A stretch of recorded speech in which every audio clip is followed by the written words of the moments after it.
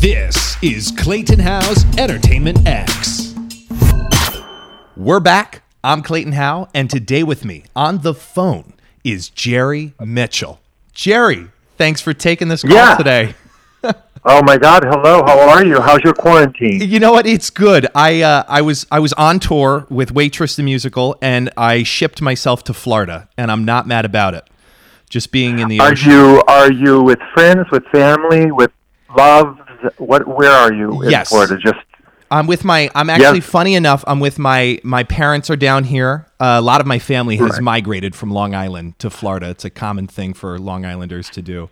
And then my girlfriend's family is, funny enough, up the road by like 45 minutes. I mean, you can't make this stuff up. It's convenient. Well, and I'm on Long Island, so it's all going to be fine. It is going to be fine. How's Long Island treating you? You've been going out there for a hot minute, right? I'm at my house with my partner Ricky. We're on Fire Island in the Pines, and we've been here since we were in a workshop in New York City on March the 13th, Friday the 13th. Well, we were in the workshop for like 3 weeks, but that week on the Wednesday, things really started to change in the city. And Thursday we came in and we were told to social distance during the reading. We were supposed to have a presentation on Friday the 13th, which we came in and we filmed our presentation, but we didn't invite any. The audience was canceled, and we sat 6 feet away from each other as we recorded it on Friday, and then everyone went off to be as safe and healthy as possible. Because Thursday night was the opening of Six the Musical, and Stiles and Drew, George is a lead producer on Six the Musical, right. And that got canceled, and then that everything sort of changed in those 48 hours from that Wednesday to Friday quite drastically in New York. And so it was sort of like, okay, now what? And so we got in the car and came out here, and we have been out here for 9 weeks, which, you know, like you're saying, to be somewhere where you can actually breathe air and step outside your bedroom has been a luxury. But it's been very isolated. There aren't very many people, and it's given us a time to recalibrate, think, meditate, really challenge ourselves to ask what's important, right? Really, I think everyone is taking a big breath right now. Yes, a very big breath. It sounds like, and tell me if I'm wrong, are you making lemonade out of lemons here with the situation? You know, part of my job as a director and choreographer is to work with writers. So it's difficult when you can't be face-to-face. I much prefer to be in the room with people even when you're just working as writers or reading what's been written and then talking and discussing it. But it has given me time to kind of work with my collaborators on these productions that we're planning for the future and really focus on the writing process. We're all a little bit distant from each other, and I have more than one project, but it has given us a lot of time to concentrate on that. And I think ultimately that's going to be good for everyone who's working on projects. Yes, and you mentioned that in the email to me, and I had read this about you, that your process is really, it's with the collaborators in the script more so than the steps. The steps tell the story after you figure out the script. And I want to talk about all of that. I do, though, before we get to that, I want to bring it back to the beginning of time for Jerry Mitchell. What were growing up in, I believe it was Paw Paw, Michigan, what were your theater dreams? That's true. I really didn't have theater dreams until I went to the Paw Paw Village Players with my next door neighbor and got cast in The Music Man. And then I was 10 years old and I said, this is it. This is my life. And I had that moment. I guess a lot of people in the theater can think back to those moments, but it really was very young. I was 10 years old, and I really realized this was where I was supposed to be. It sounds strange to think of that, but I can remember very clearly having that conversation with my mom and dad, but my mom, and saying that I'm going to do this the rest of my life. And it was done. It was a done deal. What did your parents teach you about work ethic?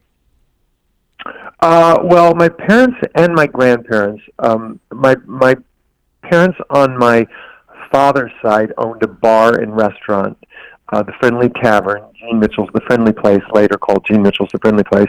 And my grandparents on my mom's side, Italian, that was the Polish side, the Italian side had also a restaurant business and a winery in Paupa, Michigan, one of the first in Paupa, Michigan, which has now like 7 or 8 wineries in it, southwestern Michigan, fruit wines, and then had a spaghetti sauce business, and they always had a job for me.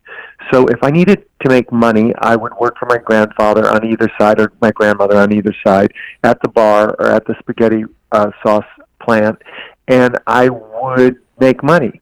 And they taught me that I could have anything I wanted. I just had to do a job to get that money. And, you know, when you're young and you're not thinking about that,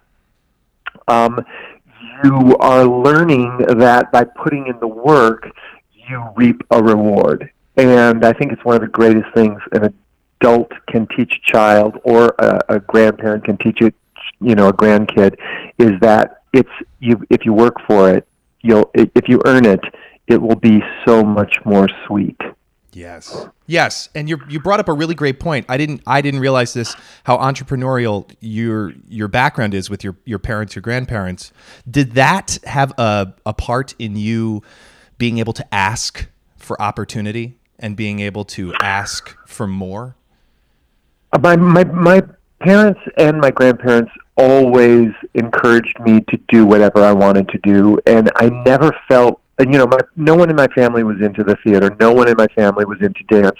No one was a performer. My father was a musician and played in a band when he was young in Chicago, in the South Side where he grew up, and he was an accordion player and a phenomenal accordion player. He would pull out his accordion at our bar and start playing polkas and turn the place on its ear. I watched him turn a crowd on its ear. So he certainly had that musicianship and that show-off thing in him. But they never really told me to go up for an audition, never told me not to, never drove me to rehearsal. It was kind of like they allowed me to just find it on my own and allowed me to take it on my own. And they did support me. They came and saw all the shows, and my grandparents saw the shows, and you know, but they never said you can't do it. And I remember McCarva, when I did On Your Toes on Broadway. McCarva won the Tony Award, and she thanked her husband in her Tony speech, and she said something like, "I want to thank him because he never told me, he never helped me, but he never got in my way." And, you know, I sort of feel the same way about my family. They were always there. I had a family, right? I had a family that was always there, whether I succeeded or stumbled. And I think that was really powerful as I was growing up. Were there doubts for you and in the early ages on whether or not to pursue this, or was this kind of a no-duh? No. There were never any doubts for me. The doubt for me, or the challenge for me, was being a young gay boy growing up in the West with no will and grace and no role models, you know, to be seen. Right. Was I going to lose that love if I told them who I really was? And so, you know, I had 2 older brothers, and I was extremely athletic because I loved sports, but also my brothers were incredible athletes. And so I had to be a good athlete in order to play with them, and I wanted to play with my brothers. So, you know, I played football, basketball, track. I was a letterman, a senior. I got my, you know, senior letter as a freshman in track and field and high jump and high hurdles. And, you know, I just did all of the athletic stuff. I was a super jock, and I was dancing, and I was in theater, and I was in band. I mean, when I was a freshman, I remember I was the drum major for the band, and I was on the freshman football team. So I played the first half. I went in the locker room, changed into the uniform, led the band at halftime, went back, changed into my football uniform, and then played the second half of the game. But, I mean, I was, talk about overachiever, but, you know, I wanted to do it all, so I did it all. And your first, correct me if I'm wrong, your first professional gig was the West Side Story tour? Well, my first, I guess you could call it a professional gig, that West Side Story tour. I was in high school, and I was a senior, and it was the second week of my senior year. And the Young Americans, which were an international touring group, a choral group, were doing touring productions, and they happened to be doing West Side Story that year, and I ended up getting in the show because somebody hurt themselves very abruptly, and asked my parents, and they let me go out on tour for, I don't know, we did like 42 weeks or something. It was from September until April, and I came back, finished my senior year, took my government exam, played on the track team, and graduated with my class. But that was like a non-equity professional tour, and then I did the Muni Opera, which was my first equity job while I was in college in St. Louis at Webster College. Now, this going from the tour and to the Muni, that was like 230 performances. A lot of those were one-nighters. Was there standout lessons that you learned about what theater would be or could be for you in terms of that job? When you're 17 years old and you're touring the United States with a busload of other 17 to 22-year-olds, and you're doing what you love to do every night. We would actually put the scenery up and take the scenery down also. It was part of our job. And we get paid $10 a week, and we get our room and board, three dancers, 3 performers to a hotel room. We slept on the bus. It was it was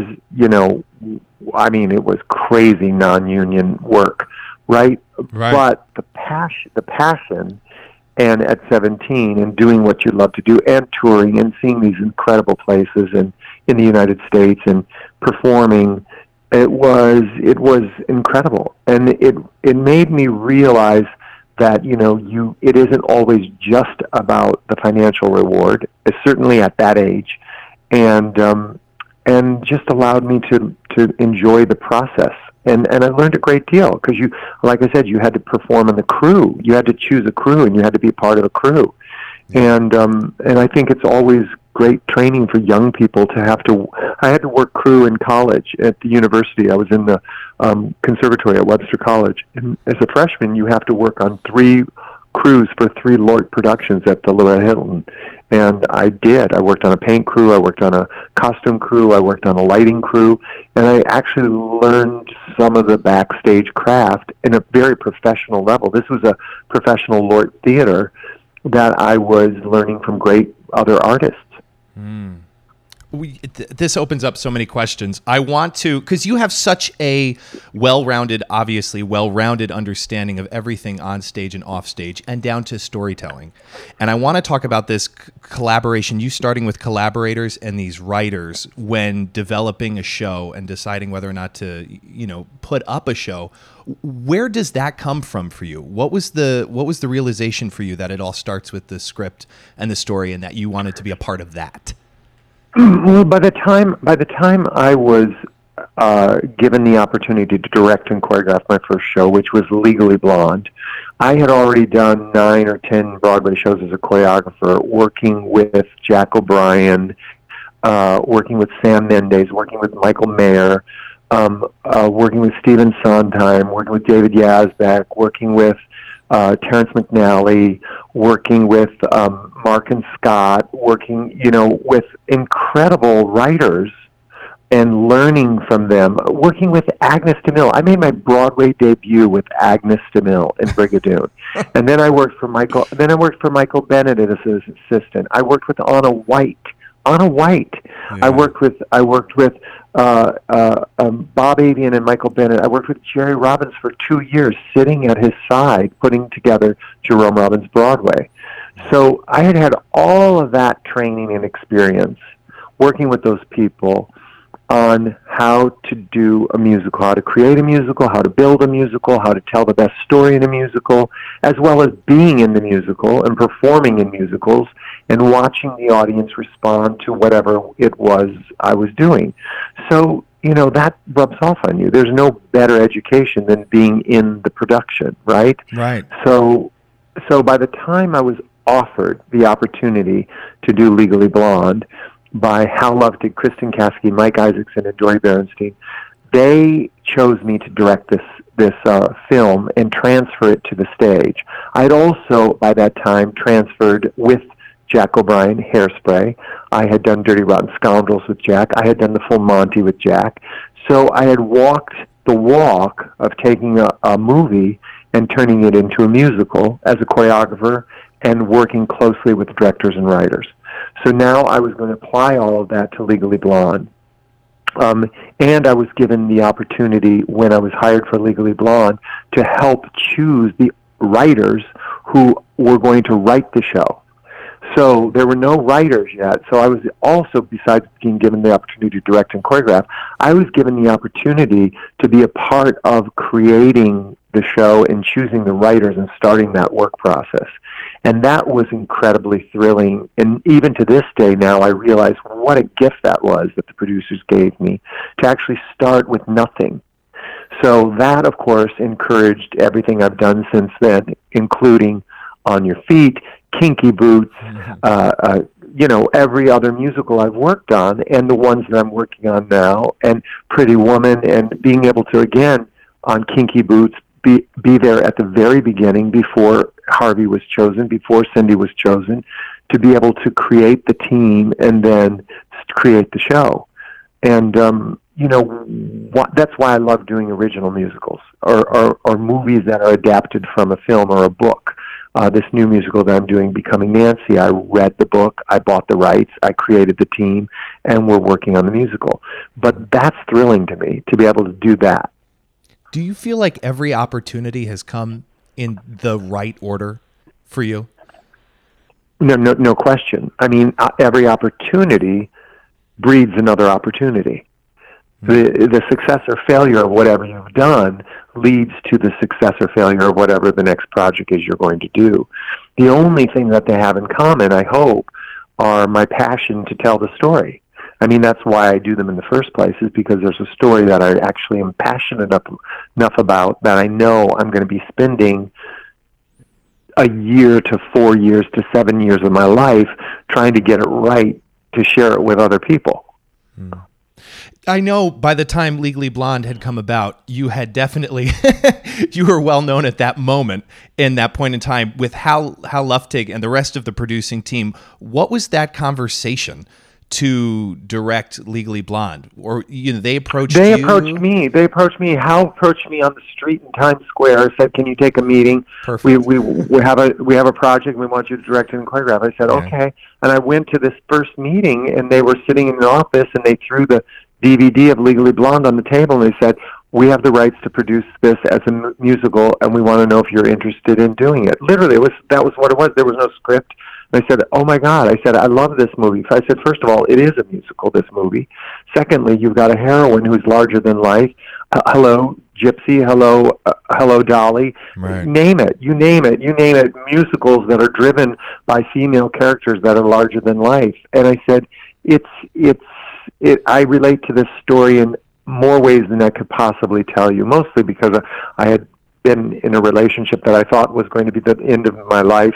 And of course, that person broke up with me, and I was devastated and chased them until I realized I don't need them. So I could tell it. I could tell it in 5 minutes. Right. Oh my, yes.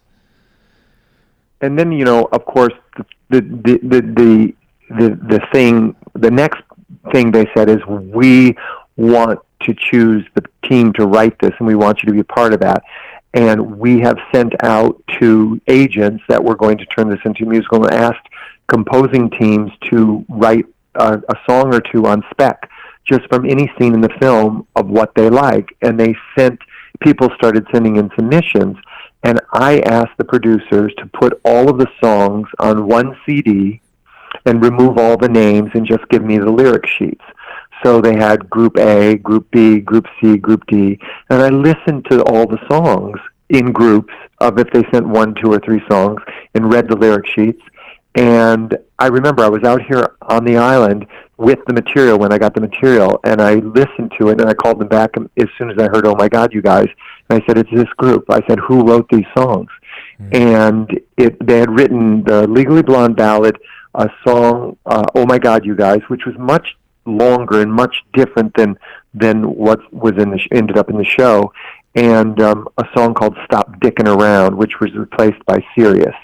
And but I knew they had the voice, they had the idea for the show. So we had a team to write the music, Larry and Nell, and I thought, who's going to write the book? And the producers had seen Freaky Friday, and they set up a meeting for me in Los Angeles to meet Heather Hawk Hearn. And I didn't know what she looked like, and I had read a script of hers the night before where she wrote about sorority sisters, another film that had not been produced, and I thought, well, she certainly has a voice for these girls. And this blonde girl comes walking towards the table in a skirt and high heels with a little purse and a ponytail, and I went, oh my God, she's Elle Woods. And she sat down, and we just absolutely hit it off, and we are best friends to this day.